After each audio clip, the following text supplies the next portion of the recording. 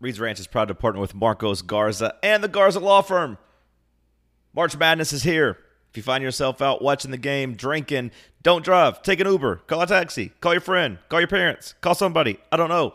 Don't get behind the wheel. But if you do, and if you get pulled over and you find yourself in trouble, there's only one name you need to keep in mind. Marcos Garza. Before you say guilty, say Garza. But he doesn't just do DUI defense. He also does personal injury and criminal defense. If you find yourself needing a lawyer, use the people who support us. Marcos has been with the podcast for well over a year now. He might as well be a founding member of the Ranch Gang. Marcos Garza, GarzaLaw.com, 865-540-8300. Let's get to the show. I mean, this is the last stand. You're listening to The Unfiltered. Well, I hate to say I told you so. There's nothing to be done besides to get on Twitter and tweet to all my dumbass followers. But I told you so. Hey, I told you so. The Controversial. He's the dumbass. He can't do math. He's an idiot. He gets his haircut at Walmart. Look at that shitty haircut. The realest podcast in the Southeast.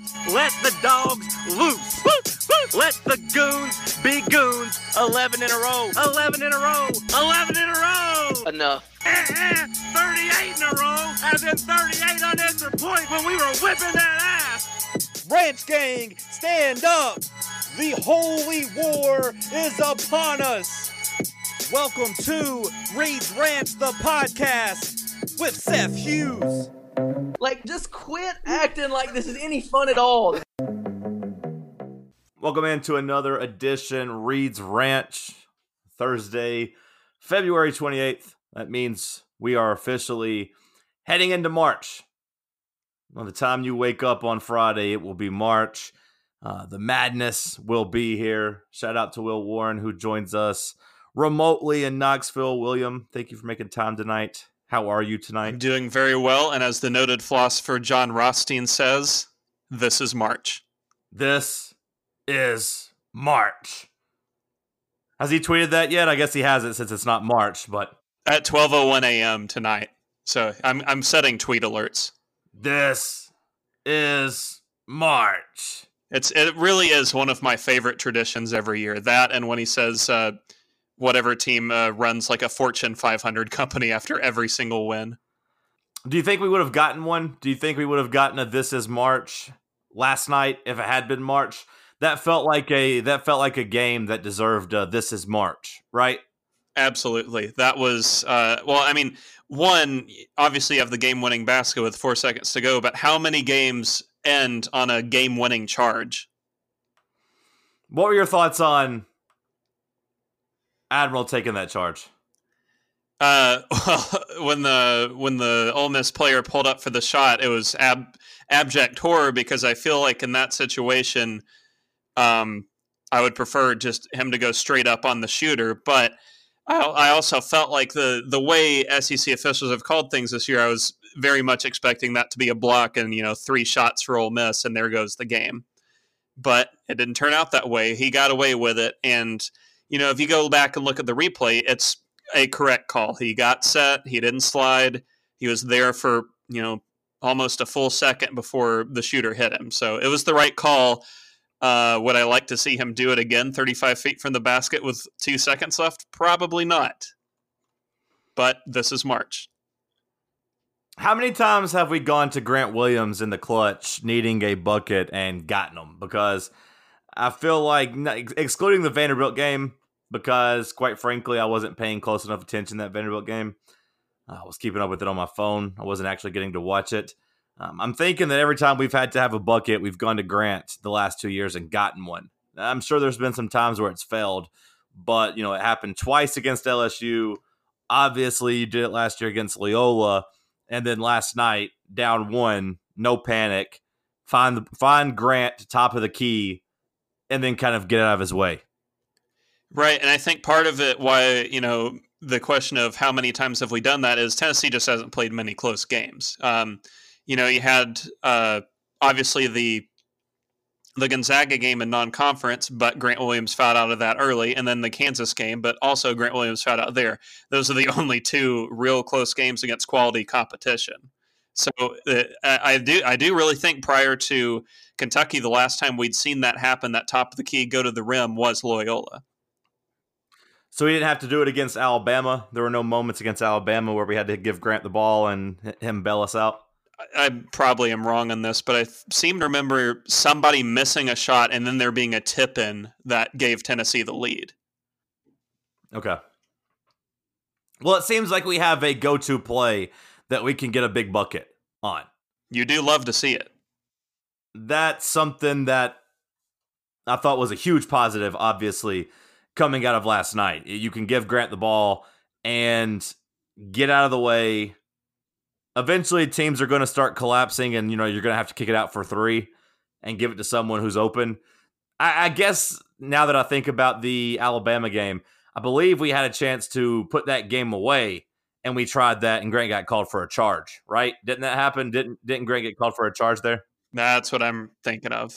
Because that was the play where John Petty came down and turned it over. Yeah. Right before that, Grant got called for a charge, and we didn't get it. I remember we didn't get in the set until like 8 seconds left in the shot clock. So yeah, then he panicked and tried to force his way right and got called for a charge. So I do think you'll start seeing teams throw different looks in those late game situations. I think in the tournament, teams are going to most likely make Lamonte or Bowden or Bone or Admiral hit a shot in that situation, like Admiral did at Florida. Remember that was a similar situation there where Grant had the ball top of the key, kicked it to Admiral in the corner, and Admiral drained the shot. And, I mean, that's critical because we know Grant Williams is a phenomenal passer. He really is. So it makes it even harder to defend late in games to me. Yeah, I mean, I'm comfortable. I think he's our playmaker, right? Like, I feel like that's the set we have to go to when we need a bucket, is just try to let Grant create. I think that bodes well for him at the next level. His passing skills, obviously, but here in college, it's bailed Tennessee out of a couple of tough situations. I would agree. What other big takeaways did you have from last night? Anything? I thought it was pretty important that Tennessee won on a night where they didn't shoot well from three. Bone goes 0 of 2, Turner 1 of 4, Bowden 0 of 4. Schofield was really the only player that had any, high-end stuff from three last night. But that happened, and, as I said on the Discord, Tennessee posted their lowest offensive rebound percentage in 7 years last night. Wow. Like, since the Konzo days. So, I mean, you had a bad night from three. Sorry, go ahead. Well, I was just going to ask, is that alarming because Ole Miss wasn't necessarily a bunch of big men on the floor last night? They played a pretty small lineup, and I know that Kyle was hurt, but for Tennessee not to get offensive rebounds, is that something that you're worried about, or is it just kind of a one-game statistical anomaly? It's both an anomaly and something I'm a little worried about because Tennessee has had two other sub 20% performances on the boards this year. Now, in one of those games, it didn't matter. It was the A&M Corpus Christi game in December. But in the other, Vanderbilt in overtime, it did matter because Tennessee wasn't getting second chance opportunities at all on a night where Grant Williams, had to bail them out with 43 points. So unless Tennessee's getting those second chance opportunities and crashing the boards, and I know that they had some concern last night about making sure Ole Miss didn't score much in transition. And I thought largely Tennessee did a good job in transition and has all year. I mean, at some point you've just got to go to the boards. I thought it was pretty weak outings from Schofield, who he was going to be the GOAT had Tennessee not had that late game turnaround because of missing out. This was an offensive, but he missed out on the defensive box out that gave Ole Miss a second possession with 40 seconds left. And, part of it you can chalk up to Kyle not really being able to play, but I mean, still, you need more than one offensive rebound from Grant Williams, one from Schofield. You got 0 from your backcourt, which actually is a little unusual. John Fulkerson had half of the offensive rebounds last night with 2. Yeah, that's pretty alarming. So my answer is I'm not worried yet, and actually Tennessee has had better outings as of late. Against LSU, they out-rebounded LSU and really held them off the defensive boards for the majority of the game until overtime. And last night, this glosses over a really good defensive rebounding outing from Tennessee. Ole Miss only had 7 offensive rebounds on 35 opportunities. So I think they're able to do, depending on the night, one thing or the other very well. But it's been a while. I guess you could say South Carolina a few weeks ago, but it's been a while against a high-end team since Tennessee's had a rebounding performance like what I'm hoping to see in March. Is it true that Pons only played 2 minutes last night? Pons only played 2 minutes, and so did Jalen Johnson. As did Derek Walker. Right, but man, it felt like Pons was out there for a lot longer than 2 minutes. But hell, maybe it was just an action-packed 2 minutes. Well, it was because in his 2 minutes he packed in a posterization of himself, packed in a turnover too, and I guess he committed a foul in the dunk, right? Yeah. So and he had the drive to the bucket, but you knew as soon as he got dunked on, that was it for him for the night. We don't use posters anymore, Will. No one's buying sports posters in 2019. We just make that a clip on the internet. Whatever. It's called getting jiffed. He got jiffed.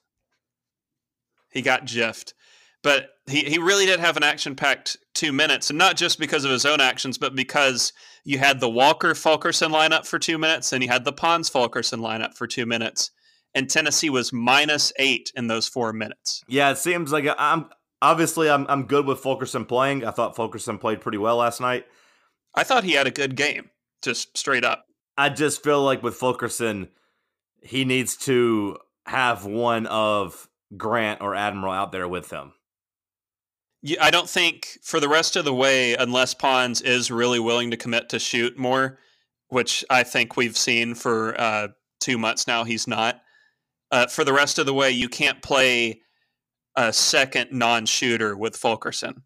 It has to be 4 of Williams, Turner, Schofield, Bone, Bowden, or Jalen Johnson playing with him. Any of those 4. Was last night a result, in your opinion, of Alexander having the flu? Or is this just kind of what Barnes has been doing lately and I haven't really, I don't want to say paid enough attention, but just kind of blocked it out of my mind? I think it was for sure the flu because, I mean, how else was John Fulkerson going to play 19 minutes against an NCAA tournament team? But with that said, you could tell Alexander wasn't well. He had those 2 blocks at the rim on plays he normally finishes pretty easily. He didn't get an offensive rebound. You could tell he wasn't well, and I'm choosing to assume that's why Jalen Johnson didn't play at LSU or much last night either. Because I don't know how somebody watches the last month of Tennessee basketball and doesn't come away with the feeling that Jalen Johnson right now is a better option than Pons. On the Patron Discord, which was a lot of fun last night during the game, we have a thread going up right now for some podcast questions. Since we are talking about Ole Miss before moving on to Kentucky, I do want to go ahead and hit the question from The Real Weeks. He asked, after getting a Quadrant 1 road victory last night, do you think this team finally settles in again and starts playing like they did to start the SEC season? Like, was last night a stabilizing game, in your opinion? Because it was a Quadrant 1 win. Tennessee needed another one of those. It was their 6th one of the season. It was a big win, despite it being very stressful and it not looking like Ole Miss is a good team. That was a quality win for Tennessee. Do you think it helps them settle down? Yeah, for sure. I mean, if we're being honest, that now it turns out Florida is starting to look like a decent win after their latest run, but you hadn't really beaten a surefire NCAA tournament team since Gonzaga. I mean, we all think Florida's in now, but for a while there it was looking pretty hazy. I guess you could say Alabama is right on the bubble as well, but you hadn't beaten a surefire team since mid-December, surefire tournament team since mid-December. To beat Ole Miss on the road in a game where you didn't get much from 3, you weren't really forcing turnovers, and you didn't hit your own boards very well, that's a good one to steal. And, we'll get into this soon, but I think it's reinforcing to me, at least, Tennessee's defense is getting back on the right path over the last 3 games. They've held, They held Vandy to their season low in points per possession. For the first 34 minutes of the LSU game, they were holding LSU to their second lowest points per possession of the year, and they held Ole Miss well below their normal points per possession last night. So I think if nothing else, the defense has definitely taken a turn for the better. Okay, yeah, I mean, I think whenever you hold, what do we hold Ole Miss to in the second half? 32 points. I think that is obviously a huge number there. Like, that's a good sign for Tennessee's defense. Right, and I mean, you did this on a night where, for, what would we say, 35 minutes, Ole Miss was shooting very well from three. And I mean, you still largely held them out of the game within the perimeter. And even on the perimeter, I thought Ole Miss hit some guarded shots. I believe they finished at 39%. That's a solid shooting night, but you held them to only 9 makes. I think that was a key number. Right, and you forced them to miss, I believe, their last 4 3-point attempts. That's a pretty big number there. You got the stops when you needed to. Yeah, I mean, obviously people are going to look at, for the second straight game, Tennessee gave up a bit at the rim, and how much of that is Alexander being out. Of course, when Alexander was in, he didn't look good at the rim. And how much of that is just Ole Miss has guys who were efficient all year at the rim and stayed efficient last night. We'll see. But I think, if nothing else, Tennessee is starting to show the signs of real legitimate improvement on perimeter defense. What about our perimeter offense? Because it was shitty, to say the least. You hit 3 threes. You only attempted 13. What is going up with Tennessee's 3-point shooting right now? Is it just as simple as Bowden's not giving you anything and Bone's been sick? Well, obviously you're having the Bowden run that's been not ideal as of late, and you've had the sickness throughout the team. But I do think Tennessee's just gotten unlucky on some shots. LSU, they had more open shots than guarded ones. They only went 8 of 22 from 3. That's not a bad night, but it's not an ideal one. Last night, of the 13 threes, I went back through the Synergy play-by-play data. Of the 13 threes they shot, 7 were open. They didn't have a defender within 4 feet. They only hit 2 of those 7. Okay, so they shot 13 threes. 7 of them were considered wide open, nobody within 4 feet. And you said they only hit 2 of them? Yeah, and then, of course, 1 of 6 are the ones that were defended. That comes out like, what, 28%? Yes. Yeah, that's a bad night, especially because it wasn't like you had Fulkerson out there shooting threes. These were your guys that you want shooting threes. Yeah. So, I mean, like you said, it wasn't a night where you had to have like a rushed – I don't even recall really like a rushed 2 seconds on the shot clock Jordan Bone step back 3 like we seem to see every other game. Most of them were good shots. And so, I mean, on a night where they're just not going in – I'll say that's a little concerning. In the sense that you aren't making those shots, but promising at the same time because you're still generating open looks. Right. Tennessee remains one of the best teams, not only in the NCAA, but especially in the SEC, at generating open threes. So I don't find it that worrisome as of now. And considering Tennessee shot pretty well from 3 on the whole this season, I don't consider it that worrisome going forward. I mean, you didn't have great nights from anybody, and the part of the issue is the only surefire 3-point shooter you've had this year is Schofield. Everyone else has been fairly streaky. But Bowden, Turner, and Bone have past histories of shooting better than they have. All right, we spent way too much time on Ole Miss. Let's talk about Kentucky. When you look at this matchup here, is Kentucky doing anything recently that gives you more hope for this game? Where are you at, first of all, on this game? Do you think what happened in Lexington gets corrected here, that Tennessee should be favored and should win this game? Like, where are you at just before we dive into it? Because I feel like Tennessee should win this game, especially with no Reed Travis or whatever the hell his name is. With him being out, I think that's obviously helpful for Tennessee. Yeah, I agree that they should win this game, no problem. I honestly think they should win this game if Travis was playing, period. Part of it was... What's his name? Travis Reed, or is it Reed Travis? Reed Travis. I was going blank right now. It's all sorry. right. He wasn't a huge factor in the first game. I mean, he only shot the ball 4 times. That might be why you're forgetting. I kind of disagree. Like, he was scoreless in the first half, so his 11 points all came in the second half and helped them pull away. So I kind of disagree with that take there. Yeah.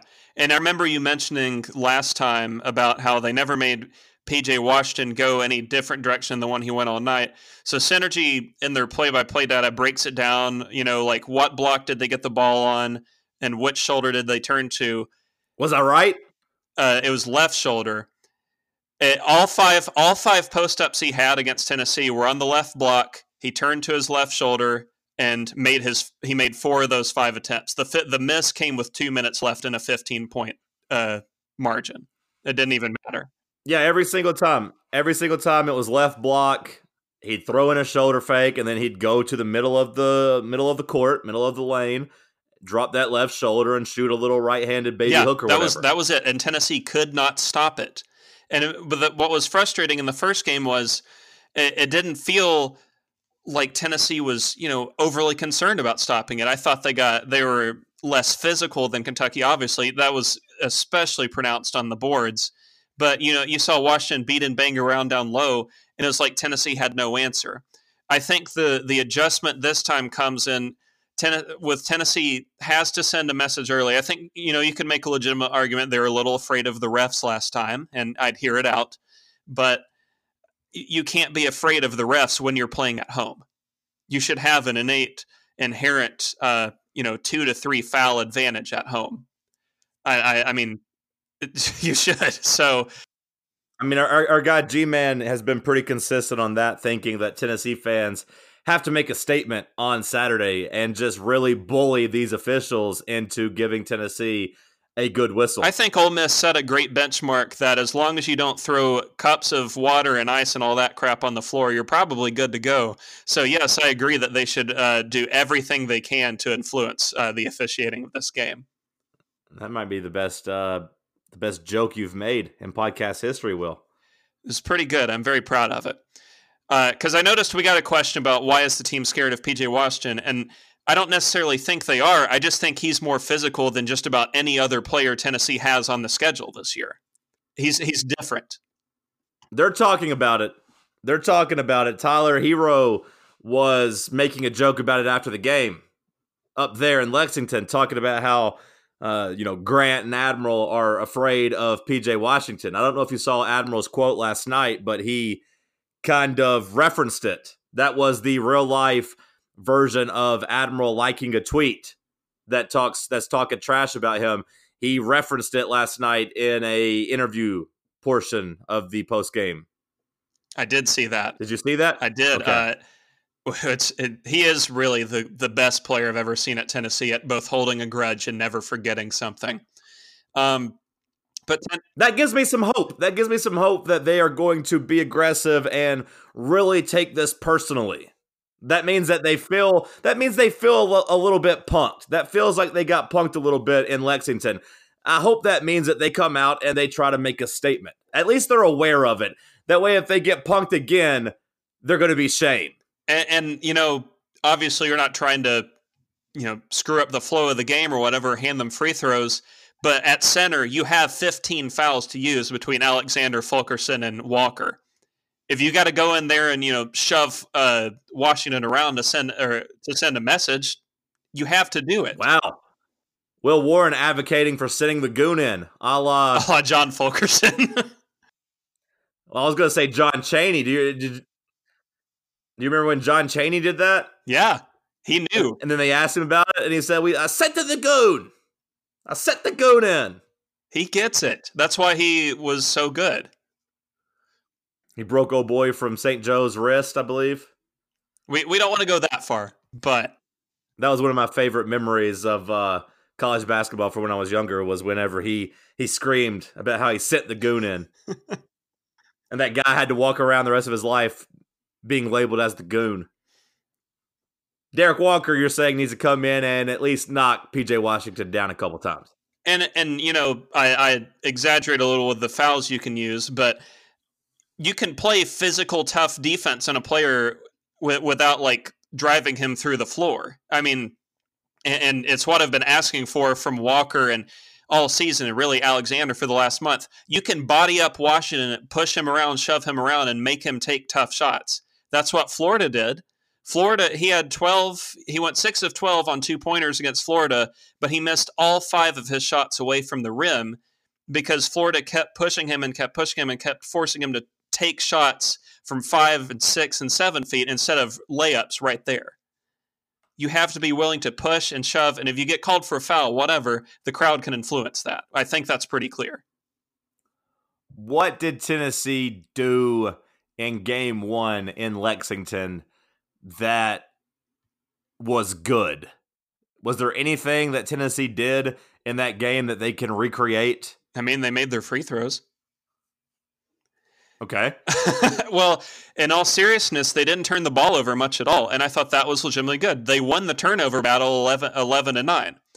It wasn't that they forced a ton from Kentucky necessarily, but Tennessee largely just held on to the ball. They did a good job of that. I didn't see many Kentucky deflections. I don't recall seeing a ton of bad turnovers. Bone made a couple, and Grant made one in the post. That was bad. But aside of that, I mean, it was just, you're going to turn it over a few times a game.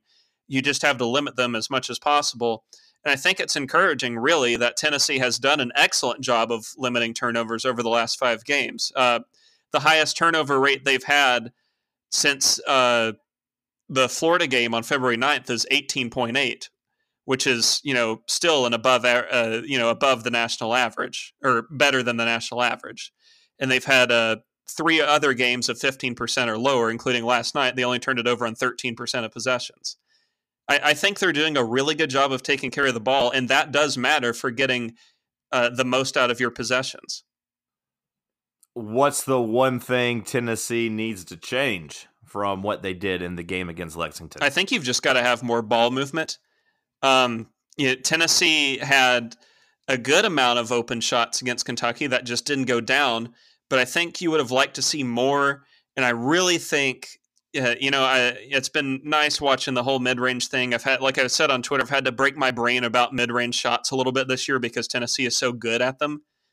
But just take it to the rim, draw a foul. Yeah, I mean, I'm sorry, Admiral Schofield, you have a gigantic body. You can take it to the rim and be physical with PJ Washington and draw a foul.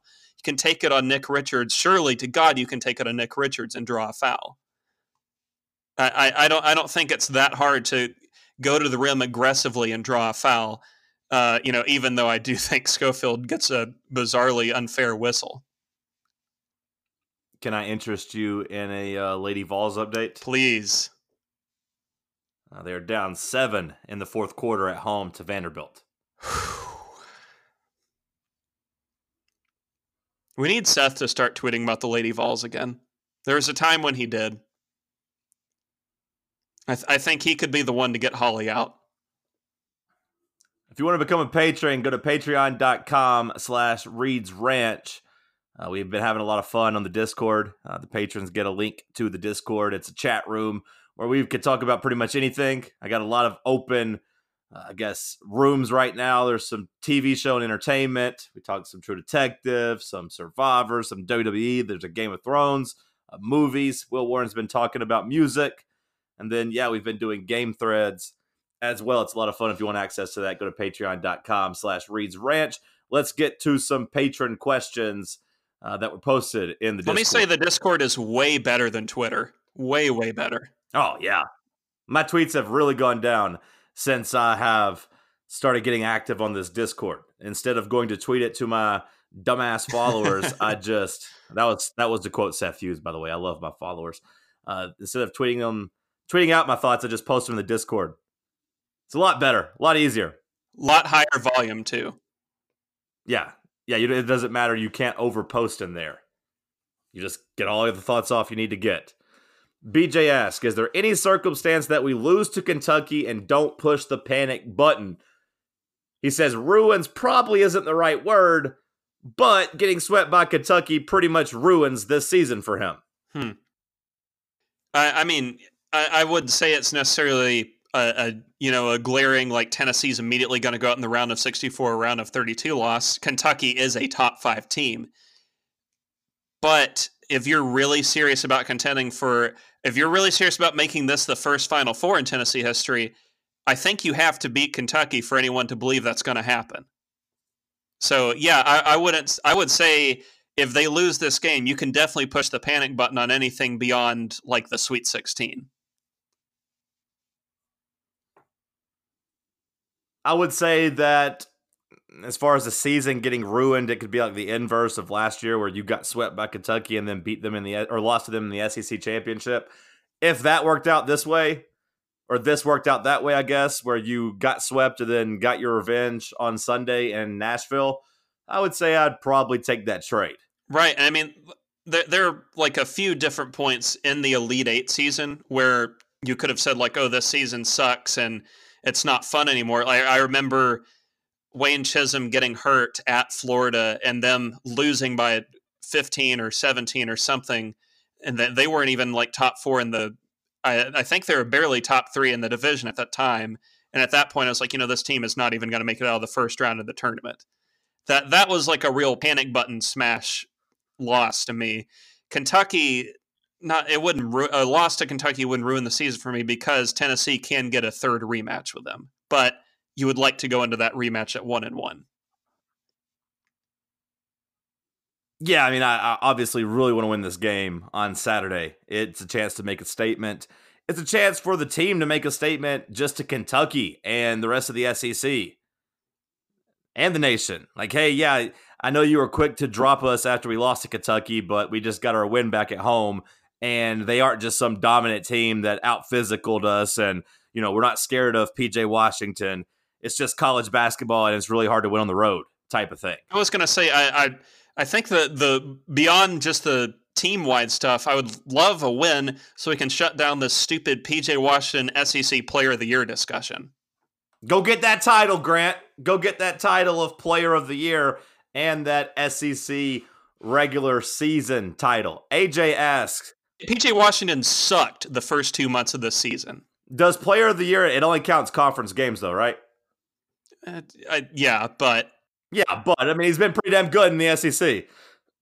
Standing by my point. Go on, ask the question. AJ asks, why can't we rebound anymore, or did we ever? Has our rebounding changed, or is it pretty much consistent to what it's been all year? It's been about the same. I think Tennessee was just better in non-conference play because they're mostly beating up on crap teams. I mean, Tennessee only played 3 tournament teams as of now. You don't want to discount something happening in a conference tournament, but as of now, 3 tournament teams in non-conference. Against Louisville, they had a 30% offensive rebound rate. Kansas, 29. Gonzaga, they did have 35, and that won them the game because they couldn't hit anything from 2. That's why you need to rebound the ball, is it can really save you on a night where you're not shooting well. And as we all know, it's hard to shoot well in the NCAA tournament consistently. You just go to so many different places. But I think it was better against bad teams. Later on, I think it's been pretty disappointing against like the road Vandy game, or especially last night. But I would say it's a big time encouragement to me that Tennessee is seeming to improve on the defensive rebounding side. I'm not willing to give up on this just yet, but I do need a good, like a 40% plus outing against one of these final 3 opponents for me to be happy. Donovan asks, do we think our guys are gassed? He says he doesn't think so, but our performances have gone down since we got bullied by Kentucky. Are we gassed in your opinion, or are we just playing better competition, Will? Better competition. I mean, so although I do think the guys have been sick. Like, I do think that maybe makes them look a little bit more gassed. Like, obviously, Jordan Bone and Kyle Alexander have been gassed, the last couple of games. Yeah, they've been sick. I don't know if some of these people have had the flu before, but it's not great. I wouldn't say gassed, and even with those, Hey, chill out, Will. Donovan was just asking a question. You don't have to be mean to him and bully him. I love Donovan. I drew his avatar for him once. You don't have to wish the flu on him. No, we're anti-flu. This is the first anti-flu podcast in Knoxville, FYI. But I don't think there's really even a statistical sign of being gassed. There was more of one to me during that stretch of where you had the real bad struggle against Alabama and then the road issues with Vandy And then you started off really poorly against West Virginia. That was the part where I thought Tennessee might be running out of steam, but then they picked right back up and blew out 5 teams in a row. Gas to me would mean they come out against Kentucky and they lose by like 8+ points. Something like that, where Kentucky controls the flow of the game and it's becoming clear that Tennessee's best days are behind them. All right, Will Warren, I ask you this on every weekend preview. Power rank the players in terms of importance and for Tennessee to get a win against Kentucky. You've got to have a huge Grant Williams game defensively, more so than offense for me, because you cannot have the same thing happen with P.J. Washington twice in a row. This really should be a big manhood game for him. If he is truly the SEC Player of the Year. He's got no marbles. He's got no marbles. Have you seen Major League 2, Will? I've only seen the first one. Oh, okay. Then you probably are wondering what the hell It's pretty good, though. It's a good little impression. It makes me want to go watch the movie.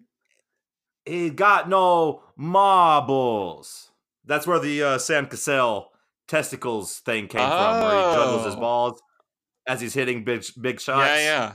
There's a Japanese baseball player who questions the big man's marbles, basically, because he's gotten soft, and then he hits a home run, and then as he's running around the bases, he juggles his balls. Interesting. So that's where that came from, I think, with Sam Cassell. Well, now I definitely want to see this movie. That's the highlight of it. I mean, it's okay, but that's definitely the highlight. All right, so Grant Williams, number 1. It's a manhood game. Go out, snatch your manhood back. Get your balls back, Grant. Get your balls back. Can I do a tie at number 2, or is that not allowed? No, we don't do ties here. This isn't soccer. 2 and 3, then, Lamonte Turner and Jordan Bowden. You've got to have good shooting nights from both of these players, and predominantly you've really got to get good defense from at least one, if not both, on Hero, and probably at some point Bowden will end up having to defend Keldon Johnson a little bit, though that's mostly Schofield's matchup. If this is another game like the first one where Hero and Johnson are wide open from 3, 5, or 6 times in this game, Tennessee's losing. There's got to be good closeouts. You cannot have the deal where Lamonte Turner gets lost in space. Really, this is not a game Pons can play at all to me, now that I'm thinking about it, because Pons seems to get lost every single possession when he's got a shooter to take care of. So you can't have an outright bad game from both Bowden and Turner. You can survive an okay game from one or the other, but one of these two has to come out firing. Tyler Hero was running around saying he's a walking bucket. Did you see that? Did you see that during the Arkansas game? He's really risen up the Riley LaChance scale for me of players that I would just love to never watch again. The co-award of Aaron Craft and Riley LaChance. I'm already sick of him, and he doesn't really have NBA prospects, right? I mean, I don't know. He's just a freshman, right? Yeah, but I mean, he came in as like easily their worst recruit in last year's class, but has ended up being. Hell, he's been their second best player. Yeah, so I don't know. I'm hoping he does, because I don't look forward to watching him another year at Kentucky. All right, this is a new question I'm going to ask. All right, give me the most important stat. If Tennessee wins this stat, they win the game. Or if Tennessee wins this stat by this margin, they win the game. You do it however you want, but this is basically just me asking you the key of the game, but I need you to do it statistically. Well, I think an easy one is 3-point percentage. We've had these struggles for most of conference play. Tennessee, they gave up double-digit threes 4 straight games in January, gave up 12 threes to A&M, gave up 14 to South Carolina, a team that doesn't shoot the ball well. And, in the first game against Kentucky, it didn't matter much because Kentucky didn't have to shoot threes in the second half. But when they did in the first half, they got any open shot they wanted just about. P.J. Washington took a couple tough ones early, and that was it. Keldon Johnson was wide open on most of his. The 2 Hero shot, or however many he shot, he was open. Tennessee has to hold Kentucky, in my opinion, to 30% or lower from 3. And Tennessee also has to shoot better than they did in the first game through. They only shot 28% on 25 attempts. I think this is a game where Tennessee's got to find a way to get to 40%. Because likely, unless we see something different offensively, Kentucky's going to win the rebound battle. Tennessee can win the turnover margin like they did the first time out, but it's only going to matter if Tennessee's forcing hard shots. All right, you heard it there from Will Warren. If you want to have access, or just check out Show Me My Opponent. It will post tomorrow, usually around 11 a.m. on Fridays. Patrons, you know that. It hits your inbox about 11:15 by the time I get it up and posted. Just check out for that. If you want access to that and you're not a patron, patreon.com/Reed's Ranch. It's worth the $2 a month minimum. Although we love you the more you spend, but we still love you if you spend too. But yeah, it's worth the price of admission itself. We'll appreciate the time. Go enjoy the rest of your Thursday. I'll get the podcast posted. We'll talk to you all later. Absolutely. Have a great weekend.